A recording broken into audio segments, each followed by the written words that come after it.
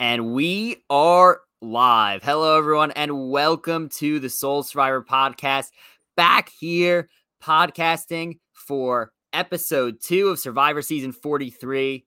Love to be back on this great Wednesday night, 10:15 Eastern time after an hour and a half second episode. How are you doing, Ryan? Dylan, I'm doing well. I want to get started, but before we go, I think I would like to make this more festive, and I wanted to see if you wanted to add some beads to my bracelets. I want to make sure I have a full beads that can go all the way around before we can kick off the podcast officially. It's so funny you say that. I should have, we had some time before the episode ended, and when this podcast started, I should have photoshopped beads on the borders here. Of the screen. It could have been a great, some great decoration for the podcast. So you have no beads for me? I have nothing. I got nothing for you. Well, I can't vote now, so. But yeah, a lot to talk about tonight. A lot, we saw some new not completely new twist, but sort of a new twist. So that was awesome to see. We're gonna dive right into that. It wasn't the hour and a half episode I expected, and in that sense it wasn't so action packed. It was more like we took a lot of this extra time to learn more about the characters and hear more about their backstories. I actually think this was interesting by Survivor because so many seasons prior, I should say the last 2 seasons prior, is we were complaining about spending too much time on backstories, and here it was they kind of just crammed it all into one episode. A lot of it, several players, we've already heard their backstories in the first 2 episodes. I feel like we're going to get a lot less of that going forward. And maybe we're just going to transition slowly into gameplay more. But it was definitely a good episode to learn a lot more about the characters, about the tribe dynamics. And I'm excited to dive right into that as well. But Justine voted out tonight. Second player eliminated from Survivor Season 43. We had a 3-1-1 vote. Ryan, as you always do so eloquently, do you want to get into what happened with the vote tonight?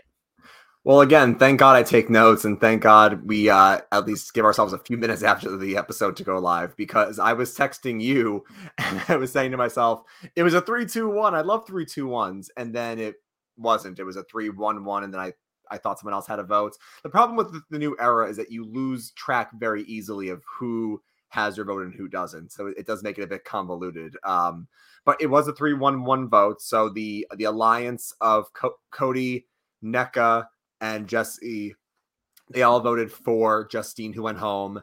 And Noelle and Justine split their votes. Noelle voted for NECA, and Justine voted for Cody. So 3-1-1. Now, people I saw on Twitter saying off the bat, well, what? How did Cody get a vote? That makes no sense. Why would Cody get a vote? The girls they're screwing themselves.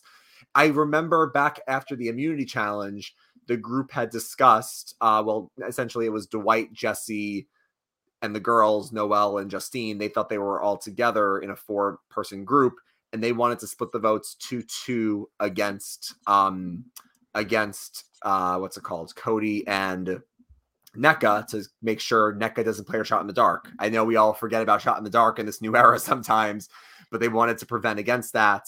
And even though Dwight lost his vote, it still would have been Jesse probably throwing 1 vote onto Cody and the girls or somebody voting 2 people on NECA. So it could still be then a 2-2-1, and then they could vote NECA out on the revote. So they were trying to split the vote. That's why Justine voted for Cody. But ironically, Dylan, even if she had voted NECA with Noelle, it still would have not been enough, basically. She still would have gone home. Yeah. I mean, well, given that Cody was able to get all the beads together and get his vote back so heroically, and we'll get into that, it wouldn't have mattered if the girls just banded up and voted together. That being said, I'm pretty surprised the girls did not vote together. I guess they figure, you don't want to screw up a vote if you're part of some plan.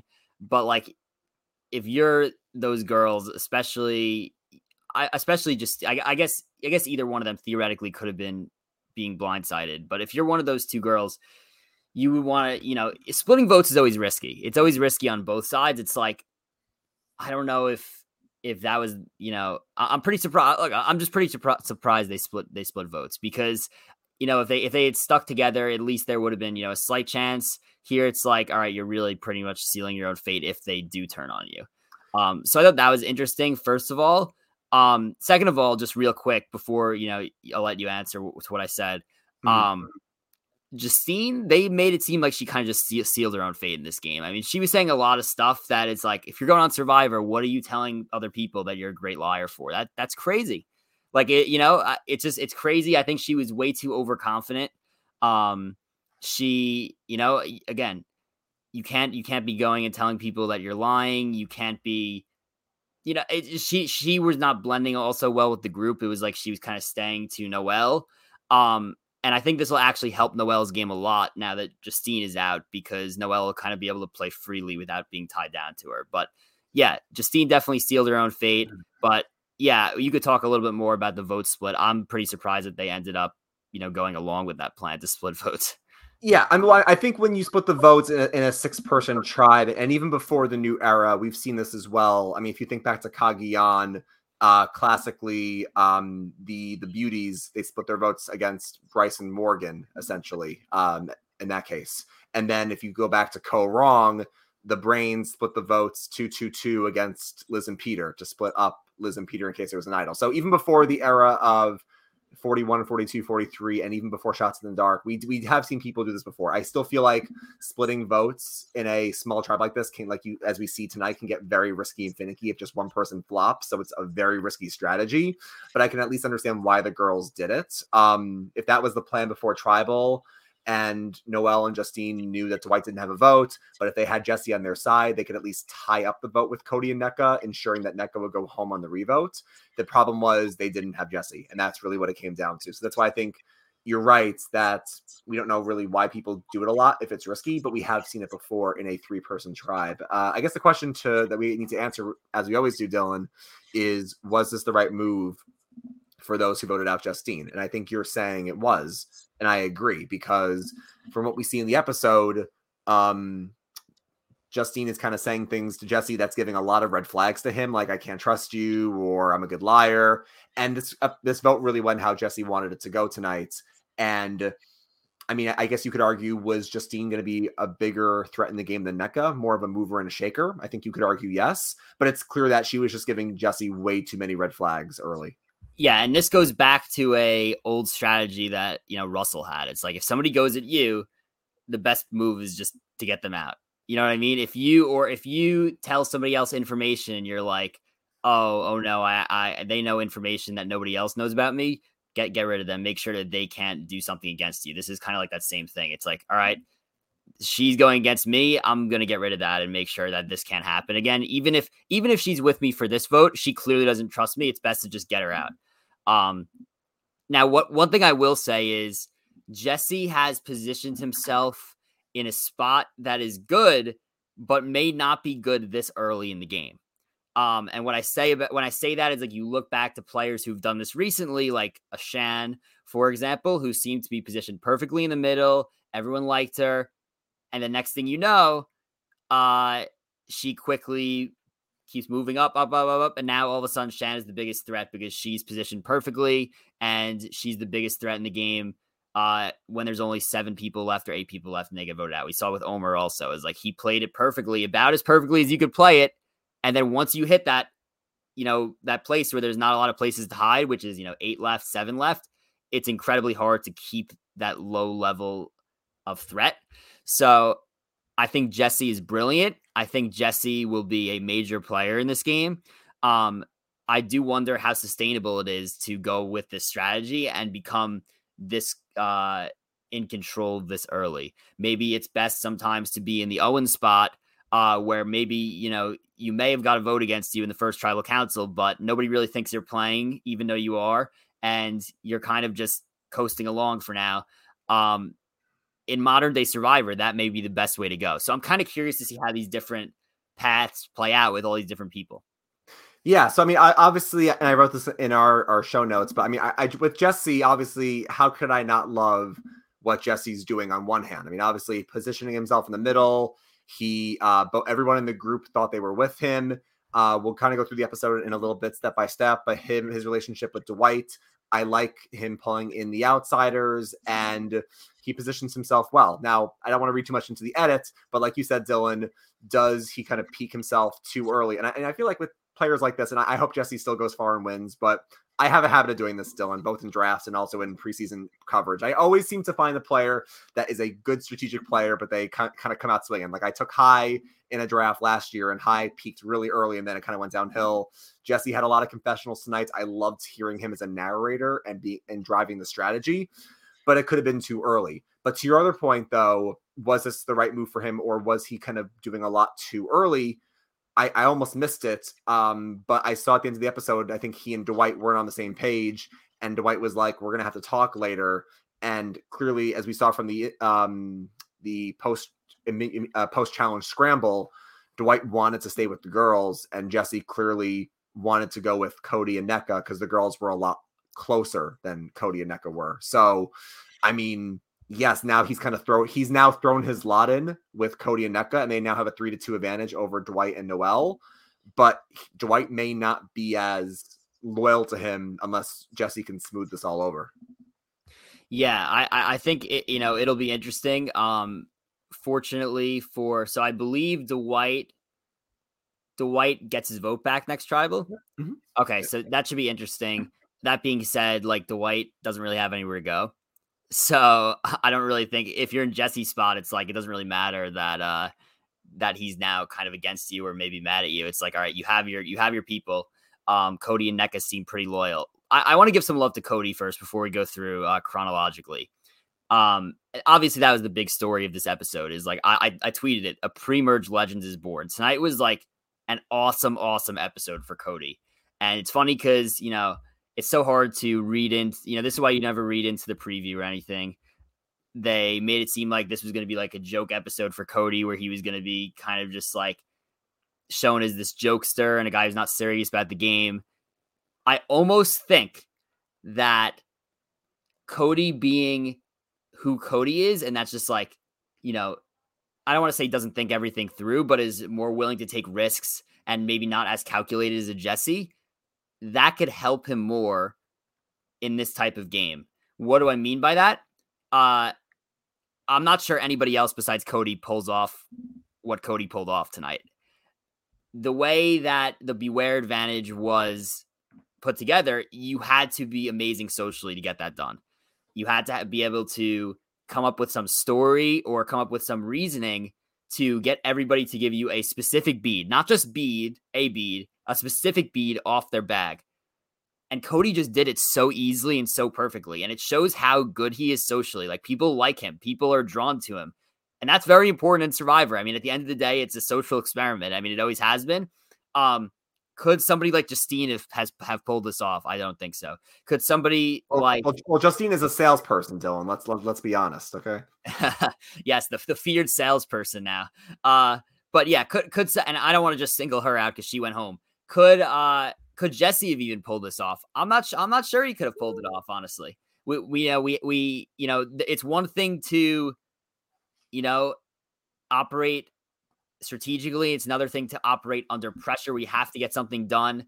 Otherwise, like it was so impressive. It was like, and it was just everyone kind of wrote it off as him being Cody. I don't think anyone was suspicious about what was going on. I think it was just like he just wants beads because he's Cody, and he pulled it off so seamlessly. I think Cody could kind of ride this far into this game. His personality, people are going to be drawn to him. The place that Cody could run into an issue is if people start to not trust him because of who he is. But we'll see what happens. I think he did a really awesome job tonight, and now he has an idol, so it's awesome to see. Yeah, I can't wait to delve more into this Beware advantage once we get through it in the episode, but I do agree with you. I love how it was focusing more on the social elements of the game, and it really was reminiscent of Tony having to fight back from extortion, where Tony loses his vote, I believe, and maybe even more. I think he lost his vote at the next tribal unless he was able to buy it back he was being extorted for 4 fire tokens essentially, and he had to get it back, and he had to use his social capital. And we all think of Tony as a great strategist, but Tony clearly is very great socially as well. And like you mentioned, in and of itself, Survivor is a social game. Yes, you have strategy. Yes, you have the physical element, but people in the end of the day are going to vote for who they like, and if they respect you as a player and as a person. So I give a lot of credit to Cody with his social game for being able to pull this off. I think some people could have, some people clearly on the season could not pull it off, but I think he did a great job here. And it did remind me of Tony having to get 4 whole fire tokens in order to get his vote back. So I do give Cody a lot of credit here, even though clearly the episode was painting it like Jesse is the one deciding this vote. Because if Jesse wanted to, he could have went with the girls. But even though Jesse was kind of like driving the car, essentially, like to use a metaphor, it's clear that Cody was obviously a big mover and shaker in this as well, for sure.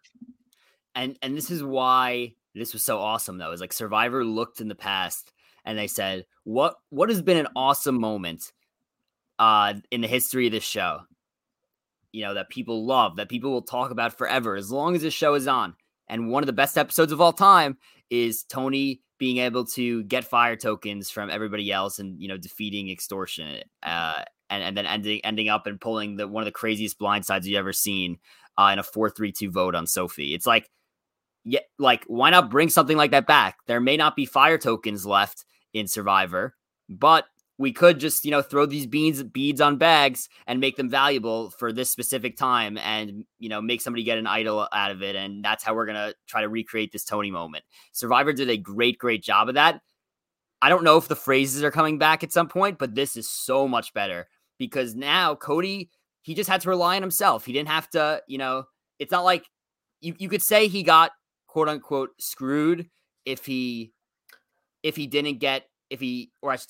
his vote, you could say he got quote unquote screwed, but not really. Like, everyone knows what a beware advantage means at this point. The people in 43 have seen that. So it would have just been his own fault. It was in his own hands. He didn't have to wait for other people to find an idol in order for him to possibly get his vote back. And that's why I like this so much, is like, it's not luck anymore for you. It's in your fate is in your own hands. So Survivor did a really great job controlling the narrative for this one and making sure that the beware advantage turns into something that was a lot better and a lot more controllable. And I love that. Yeah, no, for sure. Do you want to talk more about the beware advantage now, or do you want to circle back to it as we go through things?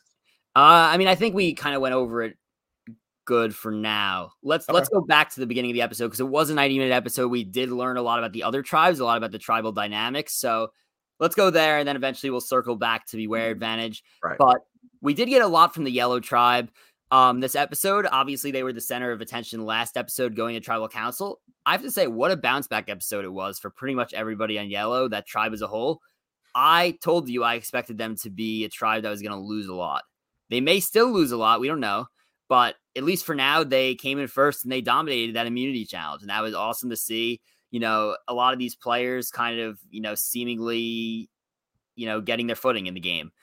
So that was good to see. And I also think that this Yellow tribe has a lot of contenders for this season, and they're awesome to watch for that reason. Yeah, when you think of the Yellow tribe, no offense to Gabler, but when you think of Ellie, Owen, Sammy, and even Janine, yeah, for sure, I can think of a bunch of contenders on this tribe that I would not be surprised 2 episodes in if they won or if they were a deep threat in the end to win the game. And yeah, I think again, we talked about this preseason. We said we thought the Blue tribe would be the best tribe challenge wise, and so far the Blue tribe hasn't lost yet. The Red tribe, even though they lost tonight, they won the opening reward challenge and they won last week. So I think at this point they've all proven that they're equal in some ways. We've talked about this last week, how there's no Jonathan and there's no one tribe that's the clear runaway favorite. They all have their own strengths. They all have puzzle solvers. They all have big physical players. So, and that makes it fun. It makes it a lot more even. I know some people, for a story perspective, they like seeing the oolongs. They like seeing the heroes. They like seeing the Matsings, the tribe that goes to tribal over and over as part of a story. But then you have other people who like a more balanced approach. Like they'll love if each tribe loses twice. Like last season, each tribe lost twice before the merge. So it depends if you want a more balanced story or a more underdog story. And I think that Baka, the Yellow tribe winning tonight, shows that they can win challenges. They're not incapable of winning, and it could set them up for a late game run if they can keep their numbers. Again, Gabler seems like the outlier there, but the rest of them, if they can stick together, could be big threats in this game potentially. Yeah, I agree. Gabler seemed to kind of rebound this episode. And we went from last episode ready for him to give up his spot in the game, basically, just because he screwed up a challenge, to now it's like, you see him, struggling with the physical aspect. That could be an issue going forward, but it seems like he's, strategically, we didn't see any major botches tonight, which was good. Owen, we got a little bit from him at the beginning. We got that funny moment of him carrying the pot, and, all worried about other players trying to find idols, as Ellie literally looks in the tree that the idol was in and was unable to find it, which is always a brutal moment, seemingly happens every single season. But yeah, I really like the group that we have. Janine, we got a little bit from her tonight. We didn't get a lot from her last episode, but we got a lot of positive stuff tonight from her.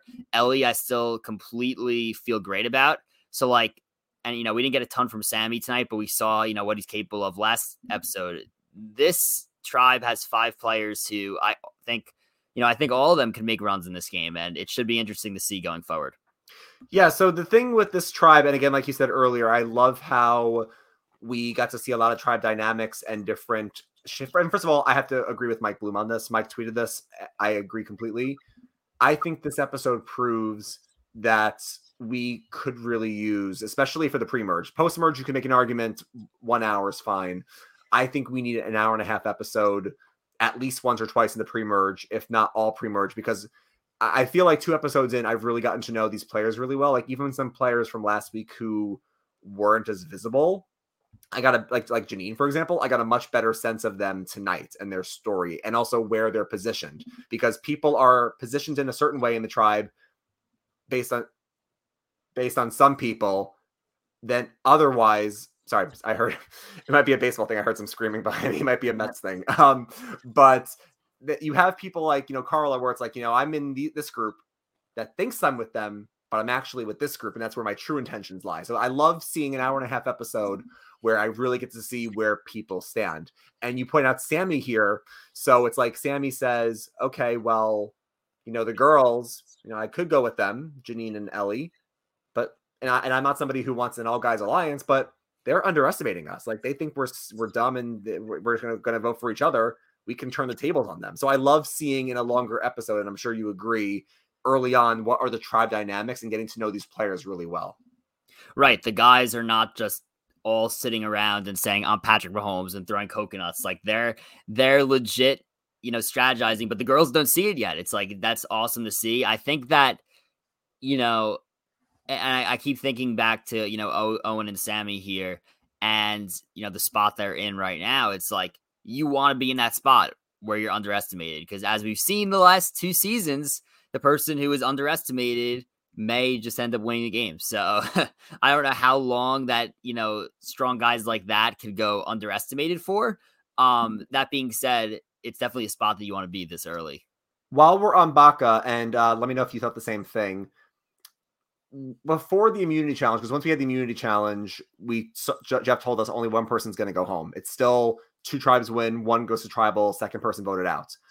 I still thought it was weird that we got an hour and a half right after a 2-hour episode.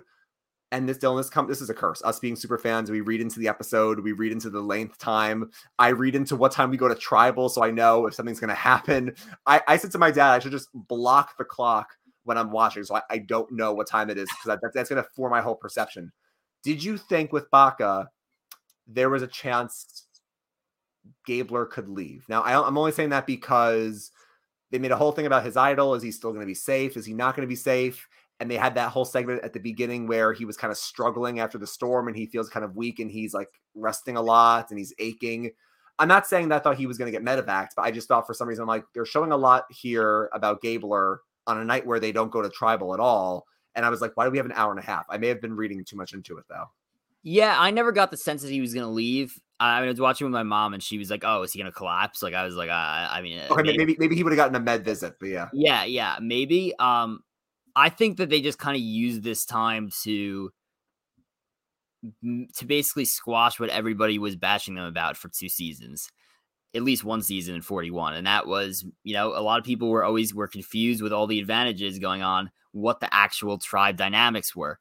So I think they really just took advantage of this hour and a half and said, we're only going to have one vote out. It's going to be a pretty normal episode. We're just going to show more character moments. And this way, everybody starts to feel attached to the characters this early on, and it makes for a better season. I think that's probably what they said.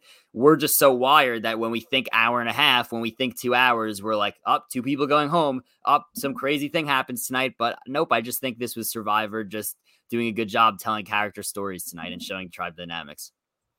Well, again, and I thought it was interesting how they used the time, because the fact that we went back to camp after the immunity challenge, we had so much time before Tribal, and they still found a segment to go back to Baka, the Yellow Tribe, to go through Gabler's bag and everything. So I found it very interesting how they used this time. Yeah, I did also. But let's move on to the Vesey tribe, the Red Tribe.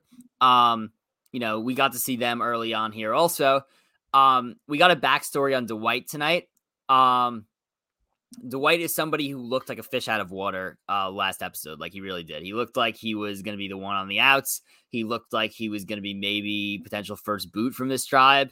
And I have to say, while he is still on the outs on this tribe, he did get his footing a little bit, and now he has his vote back. So I do want to give him credit. It seems like, and he kind of says this, whether it's just his perception of what's going on or it's actually happening, he feels like he's pretty in with a lot of different players in the tribe. Now, we saw based on the vote that not necessarily that's the case, but again, everything could change after one vote. They needed to leave him out for tonight. I was kind of impressed with how he kind of rebounded. Like, he really looked like he was on the outside last time. Now it's like I could see him recovering theoretically if they were to lose. So we'll see what happens, but you would have to think that him and Noel just naturally should probably form an alliance. Whether that happens or not, who knows? But that seems like an easy thing to happen, considering Noel just lost to Justine, and then Dwight was just kind of played by Jesse. So you'd think that them two could possibly band together. Yes, they're still outnumbered, but yes, we've seen crazy things happen in this game. You never know what could happen. Yeah, so to me, Dwight is kind of like a player where, almost kind of like Owen, where they're going to be in danger early on because they might seem like super fans. They may seem like schemers, and if they might get targeted early on. But if they can scoop past the first couple of votes and they can make it to the merge, a lot of other threats are going to pop up. And I feel like Owen needed that last week. I think he had a great confessional in terms of him handling it well with the tribe. And then even though Dwight loses his vote last episode, the spotlight's not immediately on him. It's clearly between NECA because of a challenge performance, and it's between Justine because she's a threat. No one's saying, oh, Dwight lost his vote, let's just target him right away, get him out of the picture. He can't defend himself. But I'm glad that Dwight seems to be putting himself in a better spot. And I also credit that a bit to Jesse. I think Jesse, I wrote this down here, like Jesse really was taking the Rob Cesternino approach of looking at the outsiders and wanting to pull them in. Like, Jesse notices, I'm in with both groups. These two, I'm between two pairs, but neither pair really includes Dwight. So I want to pull him in with me, and then that gives me more power. And Dwight also thought he was close with the girls as well. So I do think this was interesting. And that's why I said I was nervous for Jesse, because he had a very, very long strategic confessional, which could be good and bad. But right away, we got the hints here, well, early into the episode, that Justine is either annoying and or she is throwing up a couple flags. Now, if you're Jesse next episode, the right move is to get rid of Dwight, I would think, because you're like, all right, I mean, this, could have led to something, but now, like, I've already betrayed him. I need to just get him out of the game. Otherwise, I'm in trouble down the line if I keep him around. So I feel like it depends. And I know that that's like a cop-out answer. I feel like it depends on the season and on the players. I mean, when you think back to the Tony extortion episode that we've referenced already, Tony voted out Sophie, but blindsided Sarah. Now, that's obviously a whole different situation because they've played together before. They were friends outside the game. That's apples and oranges. But the point, though, is that he didn't say, well, I got to go after Sarah right away because she'll never trust me again. He's like, she has nowhere else to go now because I got rid of Sophie. She needs me in this game, and I'm never going to write her name down. And we saw in the preview that night, Sarah was like, you screwed my game. I'm mad at you. And we're like, oh, God. We said on the podcast with Hef, we're like, should Tony get rid of Sarah? Like, what's going to happen now? Because Sarah can't trust him.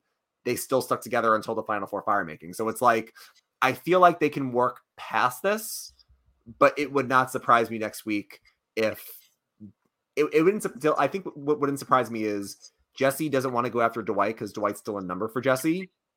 But it wouldn't surprise me if Dwight secretly wants the gun for Jesse now, like a one-way street in that regard. Yeah, like we'll see what happens. We'll see if he could forgive it. I'm curious to see what happens, but we'll see next week. Now let's move a little bit to the Coco tribe. The one segment we got with Coco. Yeah, the Blue tribe. I was about to say, I feel like I didn't even see any of them tonight, which we really didn't, honestly. We saw a little bit about Ryan and Gio and Gio's confessional, Gio's backstory a little bit. We saw him and Ryan have a really good relationship. We kind of see that there is a girls' alliance going on. But like there's James also there. Carla's in a really good spot still. She kind of is in with everybody. But yeah, the main takeaway is that Ryan and Gio is are very close. Now, did we get that? I hate to read too much into everything here. Yeah. Did we get that because they're going to be an important duo going forward in this game, or did we just get it because it was a touching story? Who knows? I don't know. To me, it made it seem like, given the fact that we only got one thing from them, and that was what they wanted us to take away, I'm going to guess that that's probably going to be important coming up soon, but we'll have to see. Yeah, again, we don't want to read too much into things, but I mean, I interpreted that as one of two ways. One, that this tribe will go to tribal council tonight or maybe next week, and Ryan and Gio are going to have to be split up either with a split vote or by some other way because they're too close. That's what Carla was saying. Carla's in with the girls plus James, and she's in with Ryan and Gio, but she wants to go with the girls as of right now because Ryan and Gio are a very tight pair, whereas maybe she has more cracks and more ways to wiggle through with the girls and James. So that's one way I saw it, but it also wouldn't surprise me if, this Blue tribe loses next week and it's clear that, okay, we lost. We had to split up Ryan and Gio, and then Carla flips. Like, I feel like the story, like basically, if you wanted to teach somebody how to read and edit, it's simply the person that they show the most is usually safe. Like, they were saying Nneka was so bad. Nneka was so bad at the challenge. She's got to go. I'm like, I don't think Nneka's going to go anywhere. Like that's kind of just how Survivor editing works. So yeah, you're right. I mean, Ryan and Gio could be a duo that gets targeted next week, or Carla could see Lindsay and Cassidy getting closer, and then she maybe wants to go with them, or Lindsay and James. I think Lindsay and James had a really good connection too. I think there was a Philly connection, or there was something else, but they might get very close, and then she goes after them. So Carla, I think we compared Carla and Jesse last week. They're both in a very similar swing position, and we'll see how that plays out if Blue does lose. Yep, and then we also got pre-immunity challenge. The only thing I believe that we didn't talk about was we got a little bit of a backstory on Cody, how his friend died of cancer. He lived in a very small town. It's like everybody was very close in his town. So that's a very sad story. But the interesting thing that made it connect to Survivor a little bit also is the fact that his friends lost his leg due to cancer, and Noelle also has one leg. So this was a pretty amazing story to hear. I think, I'm a huge Cody fan. I think a lot of people are, especially after tonight, but it's awesome to see that, the reason he is how he is today is because of this whole story. And I think it brought it all full circle, and it was awesome to see. Yeah. Here's my thoughts on this, Dylan, and I want to get your thoughts on this as well. I always love the backstories. I don't know if I always love the pictures and whatnot. I feel like it does take me out of the experience a bit. I have some friends who are very Survivor purists, very old school Survivor. They hate the photos, they hate phrases, they hate backstories. They want just simple, clear cut Survivor. And on one hand, I agree that I think when they show the photos of the families, even though I think it's nice to get to know them better, I do think it takes us out of the experience a little bit. Having said that, I still love hearing people's backstories, and I love hearing people's motivations and their intentions. Like, I loved hearing Cody tell that sad story about his friend losing his leg and then passing away. Hearing Gio talk about him almost, committing suicide because of him not being accepted by his parents for being gay. And when I hear people say, well, Survivor never used to do that, I feel like all the time we hear people's backstories in old school Survivor. I think back to the Philippines, where Lisa Welchel and Penner had a whole conversation about her being a child star. She's afraid of not being liked, or she's afraid of people hating her. And then Penner goes into a really emotional conversation with her about, Like, you're more than what people see on TV. Like, you are you, be yourself. And I love hearing people share the backstory. So I loved hearing Cody's story tonight. I loved hearing Gio's story. I just think the photos do take us a bit out of it, but that's my thoughts. Do you have any thoughts on that? All that? Yeah. I mean, I did think there was a little bit much in terms of backstories tonight. But I do like hearing them as the season goes on. It's like, and I could do without the photos and stuff. I don't really need to see that. Because like you said, it just doesn't it feels a little bit different. That being said, it's like, let's not forget that, let's not act like we've never had backstories in Survivor. I mean, we're going to act like Jeremy, one of the most likable winners in the history of Survivor, in my opinion, at least.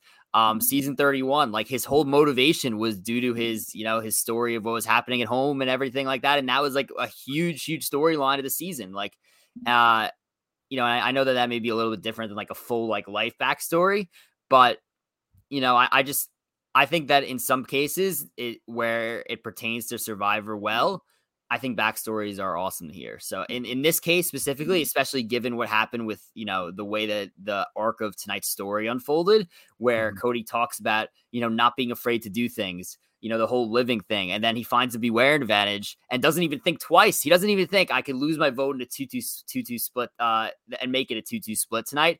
He literally said, he goes, the Beware part did not even cross my mind. And we literally hear right before that about why he's like that and why he's built like that. So I thought that the backstory with Cody like fit in perfectly to tonight's episode. Yeah, no, I mean, again, we've been hearing these stories even back in season 1, where like, who would think Rich and Rudy would connect? Rudy being a 70-year-old Navy SEAL and Rich being a gay man, and they have a really great connection out there. So I think the point of the story that we're trying to say is like, it's interesting how Survivor chooses to do the backstories, whether they spread them out, do they load them up early and it takes us out of the experience.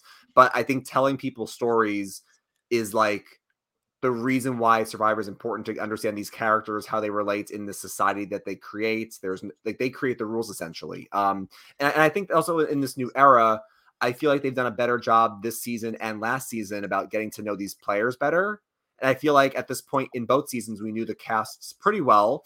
I mean, I think that's the biggest reason why some people were upset with Erica winning 41, because even though Erica clearly made some moves, Erica was a player in the game, we just didn't know enough about her. And we're like, this kind of came out of nowhere. And I feel like now they've tried to edit each of these players better. Like, so I can tell you, I know a lot about most people on this cast. Like, we haven't gotten like a Noelle backstory yet, but that's going to happen at some point. But like, I could tell you a lot about Ellie, clearly, about Cody, about Jesse. I mean, Jesse's story is incredible. So I feel like I know a lot of these characters pretty well so far. Yeah, I do agree. They're definitely doing a good job with that. Now let's get into the immunity challenge real quick, and then we can kind of jump right back to where we were with the Beware advantage, because I have a few more questions about that. Yeah. This is a challenge that we've seen before with the ginormous snake that apparently weighs 400 pounds. That was a newsbreaker. Jeff has always been like, oh, a heavy snake. And we're like, oh, I mean, it looks really heavy, but like, I don't know how heavy it is. 400 pounds seems excessive. I mean, you have 5 I think it was like 5 people trying to carry it. So yeah, that's a lot of weight. I thought it was hilarious watching like Cody, like literally like hold on to the thing and like dive off the platform and like try to like just bring it down with his weight. Not much else to this challenge, I have to say, except for that puzzle. It was a big puzzle. It looked intimidating, but if you really look at it, it's pretty easy. Unless you're the Red Tribe, they struggle with it. But the puzzle looks pretty easy, just because it's like, compared to other puzzles on Survivor, it's like, if it's the logo, you at least have the word Survivor in it. So for me, it's like, once you get the words, it's like everything else fits together. But yeah, pretty classic, simple challenge. I don't really have too much to say there. Yeah, all I was going to say quickly was, I mean, yeah, the snake was heavy. People were making a lot of snake jokes on Twitter. And yeah, I mean, 5 people, 400 pounds. I mean, that's 80 pounds each. And whether you want to say that's heavy or not, I mean, lifting 80 pounds right now, it depends if you can do it or not. But also, it's like, we're eating, we're sleeping, we're well rested. You're not well rested or eating out there, and to lift that heavy of a snake, which probably weighs even more when it's wet in the water, that's crazy. And again, Jonathan was probably kicking himself that he wasn't here to lift the snake himself in this challenge. But yeah, I mean, this all really came down to Vesey, just the Red Tribe kind of just being slow in the water. NECA didn't do a great job. They were slow at the puzzle. I mean, Peridium was even saying on Twitter, you almost could have thought they were throwing it at one point because it just looked they were just slowing down a lot at random points. And you're right, the puzzle wasn't complicated because you can just take off your buff and look at the logo. Like, it's right, the answer key's there for you. It's just how do you put it together? But the other reason, of course, that the camera flashed to that they love to do was NECA apparently left a piece in a bag, so they couldn't even finish it regardless. So that the Red Tribe was basically doomed from the start with this. Yeah, and back to the Red Tribe here, and back to the Beware advantage. I have a question about the Beware advantage in general, and then we'll get to we have a question or two in the chat, so we'll get to that at the end. But look, this is something that they haven't specified yet, and I actually, before I get into my question about the Beware advantage, I think that a main theme of season 41 and 42 was that there were so many advantages, and like people had to like rewind their TV and pause the TV in order to figure out the rules. I thought it was interesting that they had a whole segment basically explaining to us that Gabler's idol is still good until the next time Yellow goes to Tribal. Not just like the next time a Tribal Council happens. It has to be the next time Yellow goes to Tribal Council. So I thought it was interesting that, they had a whole segment to show us that. So good on Survivor for realizing what people were complaining about once again and fixing that. That being said, I do have a question about the Beware advantage. They specify when you read the Beware advantage, it says, if you don't want to take the risk, just leave it there. Could you theoretically take the Beware advantage, bury it so that nobody else could find it, and then open it after you get back to camp from Tribal Council? This way, you could preserve your vote and then lose your vote later when it may not be as crucial. Personally, I don't think you could do that, because it just says leave it. So I just assume you have to put it back to where it was. That being said, we never really hear if you could do that, because technically that would have been the right move for Cody to just say, I'm about to go to Tribal Council. Why am I know that I'm going to lose my vote. Why not just, bury it? Why not bury it or leave it? Like, it was just like, if you could do what I said, if you could find a spot that you're going to know where it is and bury it and then come back to it after where nobody else is going to find it and you could just get it again, then why not do that? So I'm inclined to say you can't do that, but we don't hear if you could or can't. So that's a very good question. And I saw a lot of people on Twitter talking about this. And I do agree with you as well that I'm glad they had a segment about this, because clearly it's not just the audience, but the players themselves have gotten confused about the rules. And again, I love Survivor, always will love Survivor. I have said that idols and advantages have kind of become a really big thing of the show. I still think they're important. I just would like to have less of them. And if your own players are confused about this and they have to look at the clarifications, I think that kind of tells you something as production, that your game is a bit complicated. In terms of the Beware advantage, I saw people like the BB president and others talking about this, but I actually think it's the opposite of, I'm on the opposite page of you. I think if you technically don't open it and you leave it, you can come back to it. Like if Cody picks it up and it says, beware, if you open this, you must do what it says. If you don't want it, then leave it. I think if he puts it back where it was, he can come back to it later and get it. I think that happened in 41 with Shannon Jean. Yeah, go ahead. No, I think you could do that, leave it and then come back to it. I'm saying, could you take it, bury it somewhere so that this was like kind of out in the open. Like, I don't know, they like showed it. It was like, it wasn't that hard to find. Like if you walked past the spot, you were probably going to see it. So it's like, could you take it from the spot it was, move it? That's what I think. I understand that you could leave it and then come back. Okay. Right? Well, yeah. So I agree. I think you can't move it, because I think the terminology when it says leave it, it means leave it. Do not move it. Now, like you said, you can come back to it. And I think that we saw that in 41. And also that's the right strategy. If you are allowed, and I'm sure if people were confused, I'm sure you can turn to the cameraman or production and say, can I get a rules clarification? And I'm sure they would tell you like what the rule is. I'm sure they're not going to just screw you with the rules. The right move here clearly is that if you have tribal, especially in these people's instance, because they saw 41 and 42, 42 didn't see 41, so they get a little bit of benefit of the doubt.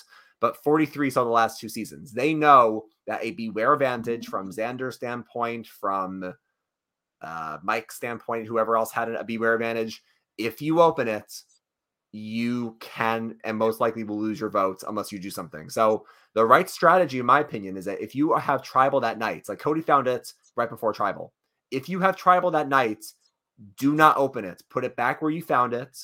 Come back to it later that night or the next day. Hopefully no one else stumbles upon it and you get it then, and then you can utilize it. Because Cody, even though we'll talk about it more, pulled off a great move here with getting the beads, it really could have backfired. Because what if, Dylan, what if he doesn't find it?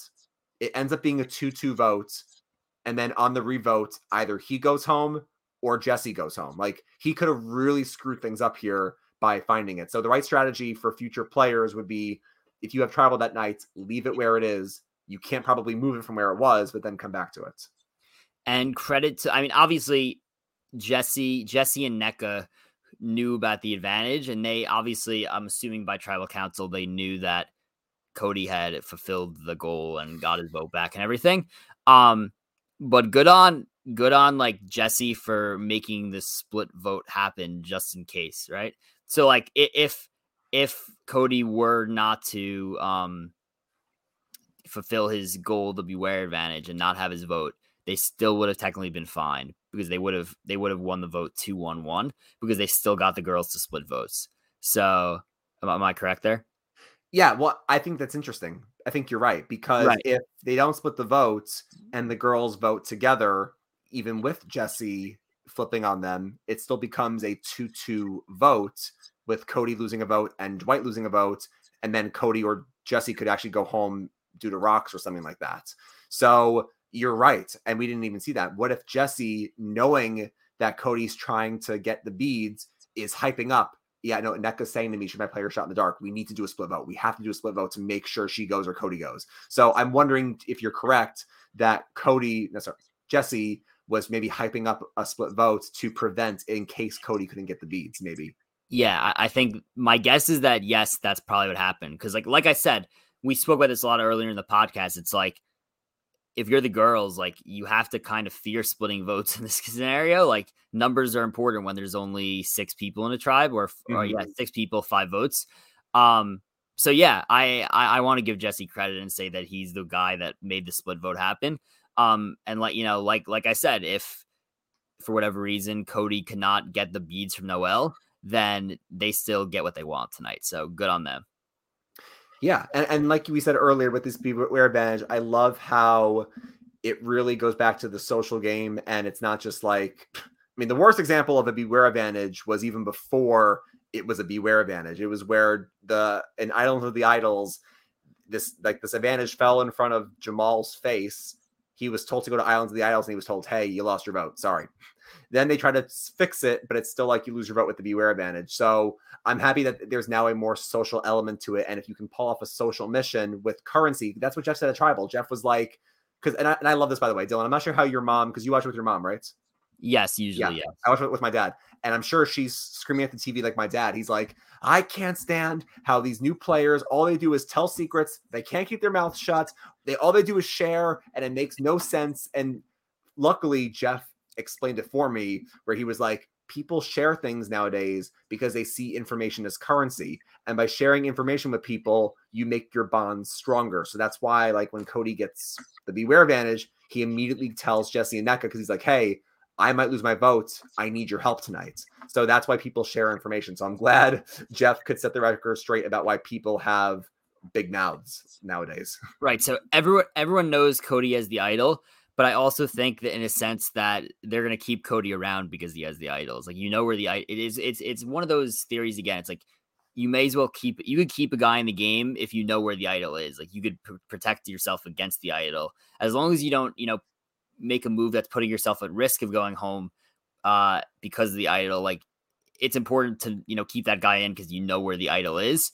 And that's valuable. So I think that, in a way, in this scenario, not only did Cody telling people about the idol help him get the beads, I think it potentially helps him strengthen his alliance for sure, and could keep him in this game for a lot longer. Yeah. I mean, and also it's funny when I was thinking about this. I was thinking about, how would I try to get the beads? Because the thing is that you don't want to make up a huge lie and then you look like a complete jerk. Like, I mean, I first thought, Cody was gonna say like, oh, I want the beads like for my friend that passed away, and I was like, oh shoot, like if he lies about that, then he looks like a really bad person if he does that. So I'm like, what could you say to people about getting the beads. And he had the good idea about his hat. Cody's hat was, I guess, the biggest prop of the episode. And he wanted to get the beads for it, which was smart because I think people would have been a lot more suspicious if he said, "Can I have a bead for my hat?" And then Noelle goes, "Oh yeah, here's a bead." He goes, "No, I want this one in particular." Like she'd be like, "Why do you need that bead?" So I think it was smart that he just asked for the bracelets in order to get this. But I still would have been very skeptical, and maybe that's just us as super fans. But I remember back in Cambodia, I don't know if you remember this, but there was an episode where Kelly Wentworth wakes up and she sees Cass taking beads off of torches. And she's like, "Cass is making a fake idol. I'm going to go expose Cass." And then Cass says to her, "I was making a bracelet for your birthday." And it was Cass being a better social player. So I would have been extremely skeptical if Cody asked me for my bracelet. That, it's funny you say that. Like Cambodia was also like the most like strategic season we've ever seen. So it's like that level of gameplay was so high. It's why it's like my favorite season ever. That like I just think it's like a little bit different. It's like you're playing with everyone who's played the game before. Here it's like, all right. I think this goes back to social awareness, self-awareness, why it's so important to be self-aware in Survivor. It's like, Cody knows, how he is. He says it to us in confessionals. He says he understands who he is as a person and how other people view him. He could pull this off. He could just be like, "I'm wearing a hat to Tribal. This is a hat I already made. I already have. If you give me your beads, I want it to look cool and I want it to wrap around." This is just, like it it's like that season's like everyone was like so much on the lookout for like that kind of stuff. It's like Cody knows he's not Cass. Cody knows he's not some super strategic player, or at least viewed like that at first right now. So he asked for all the beads. He's able to get it from his two alliance members easily. And then, I think the Noelle thing, I don't really think there was a protest there. I think it was more of like a playful, like, "I'm not actually going to give it to you." Like, I don't actually think it was an issue. I think it just like for the episode purpose, it like worked out that they were able to edit it that way. Yeah. I'm curious to see if anyone sniffs out that this is a potential advantage type thing in the other two tribes. Okay, so here's the question though.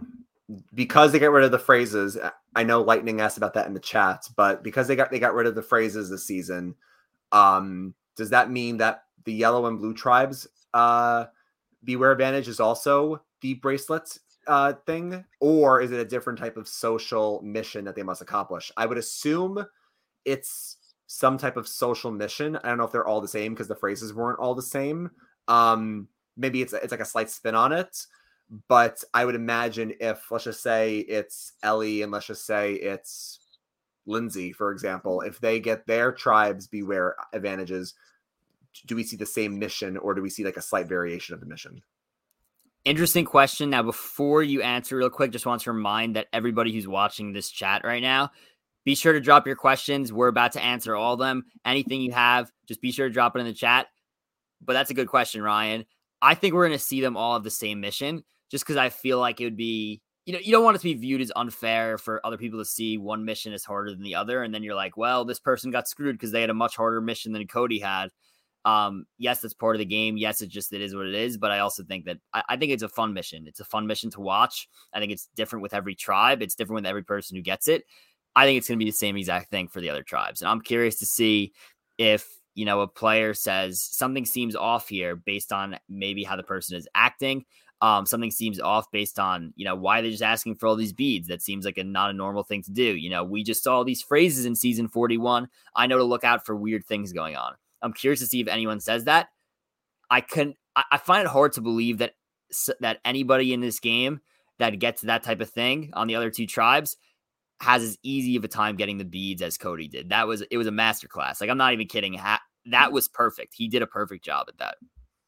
Yeah, I mean, Cody being the goofy guy that he is has certainly helped him.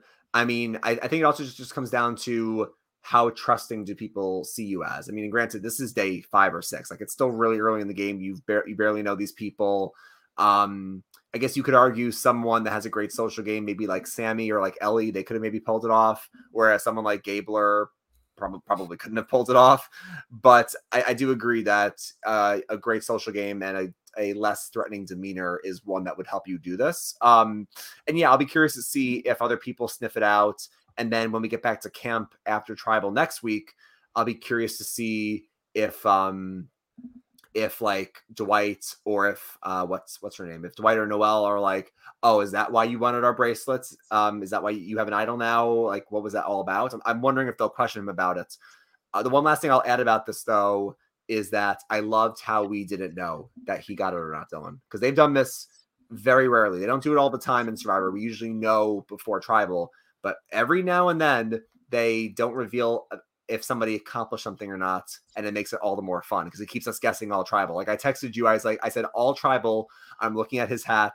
I'm looking at Noelle's wrist to see did he get this bracelet. I remember back to Micronesia where Amanda, she was digging in the beach for an idol before Tribal, and they cut to commercial, and we never know if she finds it or not. And then right before the vote, she pulls it out and she saves herself that night. So I love to see when the editors keep us in the dark until right before.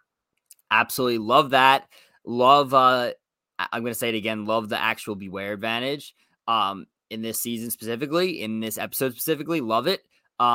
This was a really fun episode. I really liked it. Once again, Ramon, to remind you that if you are watching this, be sure to like the video, subscribe to the channel if you aren't already. It really helps us out. But let's get to the questions that we have in the chat. It looks like we have a couple here. From Lightning Blitz right here. Ryan and Dylan, do you believe that playing the middle is the ideal way of playing Survivor? I mean, this is a great question because I think it does depend on, who you are, the game you want to play. It depends on your season theme. It depends on so many different factors. I mean, like you can talk to someone like a Danny from 41, and Danny is somebody who is loyal and he will ride with his crew until they're just, he was going to ride with Shan and Liana, I think, until they didn't trust Shan anymore. But I mean, you could play the loyal game, and if people don't see you as a threat and you make it to the end, you can say that you didn't backstab anybody. The jury won't be mad at you and you can win. I think the ideal way of playing, because it's such a hard question, because is there one true way of playing? I mean, Michelle's game is not the same as Tony's game, is not the same as Natalie's game or Russell or Sandra, whatever. So I think Lightning, a great way to play the game, if you can do it well, is playing the middle. If you give yourself a lot of options, you can swing one way or the other, and you're able to do it in a way that people won't be mad at you for the swing, and you can continue to keep those bonds. That's a great way of playing, to give yourself different avenues to explore, and it also prevents you, in case people come after you, you have a shield, you have other options. I think I always say on the podcast that you can't necessarily play too hard, but you can play too sloppy. So in Jesse and Carla's case, people who are riding the middle, then if you can maintain that middle and do it well, we'll see if next week Jesse can handle Dwight being upset. But if you can ride the middle well, it's a great place to be in, and you won't get a lot of looks if you do it well. But it is a risky way of playing too. Yeah, I would say it's high risk, high reward. That's basically, the way to sum it up here. But I think you summed it up perfectly, Ryan. Now we have another question from Lightning Blitz here, who says, Jeff reminded the Baka tribe to get their piece out of the bag, but he did not do it for the Vesey tribe. Would you both consider this unfair? So again, they cut everything, they edit everything. Maybe he did tell them to get it out of the bag. Now we did see that they kind of left a piece in the bag. Maybe Jeff didn't see that they left a piece in the bag. Is that possible? I didn't really think of this as the challenge was going on. It was like they were struggling so much. Maybe Jeff was like focused on the other tribes about to finish, and he calls the challenge. He has to watch what's going on. So maybe he just didn't see it and he didn't call it out. Maybe he did call it out and it was just later than the other one. Like, I don't really know. I wouldn't say this is unfair. Like, they were already so far behind, so I don't think they were going to win anyway. Yeah. What do you think, Ryan? Yeah, I mean, I think you summed this one up pretty well. Like, we don't see everything. Like, we could talk to Justine. We could see Justine's interviews tomorrow. Whenever NECA leaves the game, we could see her interviews, and people might ask them, "Oh, did Jeff mention this?" And they might say yes, and we just didn't hear him, or no, he didn't. So we don't know what they leave on the cutting room floor. So I think it is a fair point. My guess, similar to Dylan's, though, is he probably did say it, and they just didn't hear him. Or I think the more likely explanation is that he just didn't see them taking the pieces out, and maybe didn't notice that NECA had thrown it to the side. Maybe if he had saw that, he would have said, "Oh, don't forget all your pieces, guys." But, maybe he didn't even see it. I mean, technically, Occam's razor would state that the most simple explanation is the right one. So it might just be that he didn't even see that. He's looking over at the Blue Tribe. So we'll see. Yeah. Don't have much else to say about this episode. Thank you, Lightning Blitz, for your questions. Yep. If anyone has last minute questions, also feel free to drop them in. But that's pretty much all I got for this episode. I think we're in for a good season. I mean, I know I feel like I say this every season, but this cast, I feel like I know a lot more about them earlier than I did 41 and 42. Again, 42 turned into a fantastic season. 41, not so much. But I do feel like I know this cast pretty well through 2 episodes. I feel like I have people I like through these 2 episodes, people I'm rooting for, and that's great to see. Through only two episodes, I should say. Great to see. Yeah, still a long way to go. We still have 16 people left, but I'm enjoying it so far. I think we have, like I said last week, we have some characters, we have some strategists, and I really do think that we are in for a fun ride.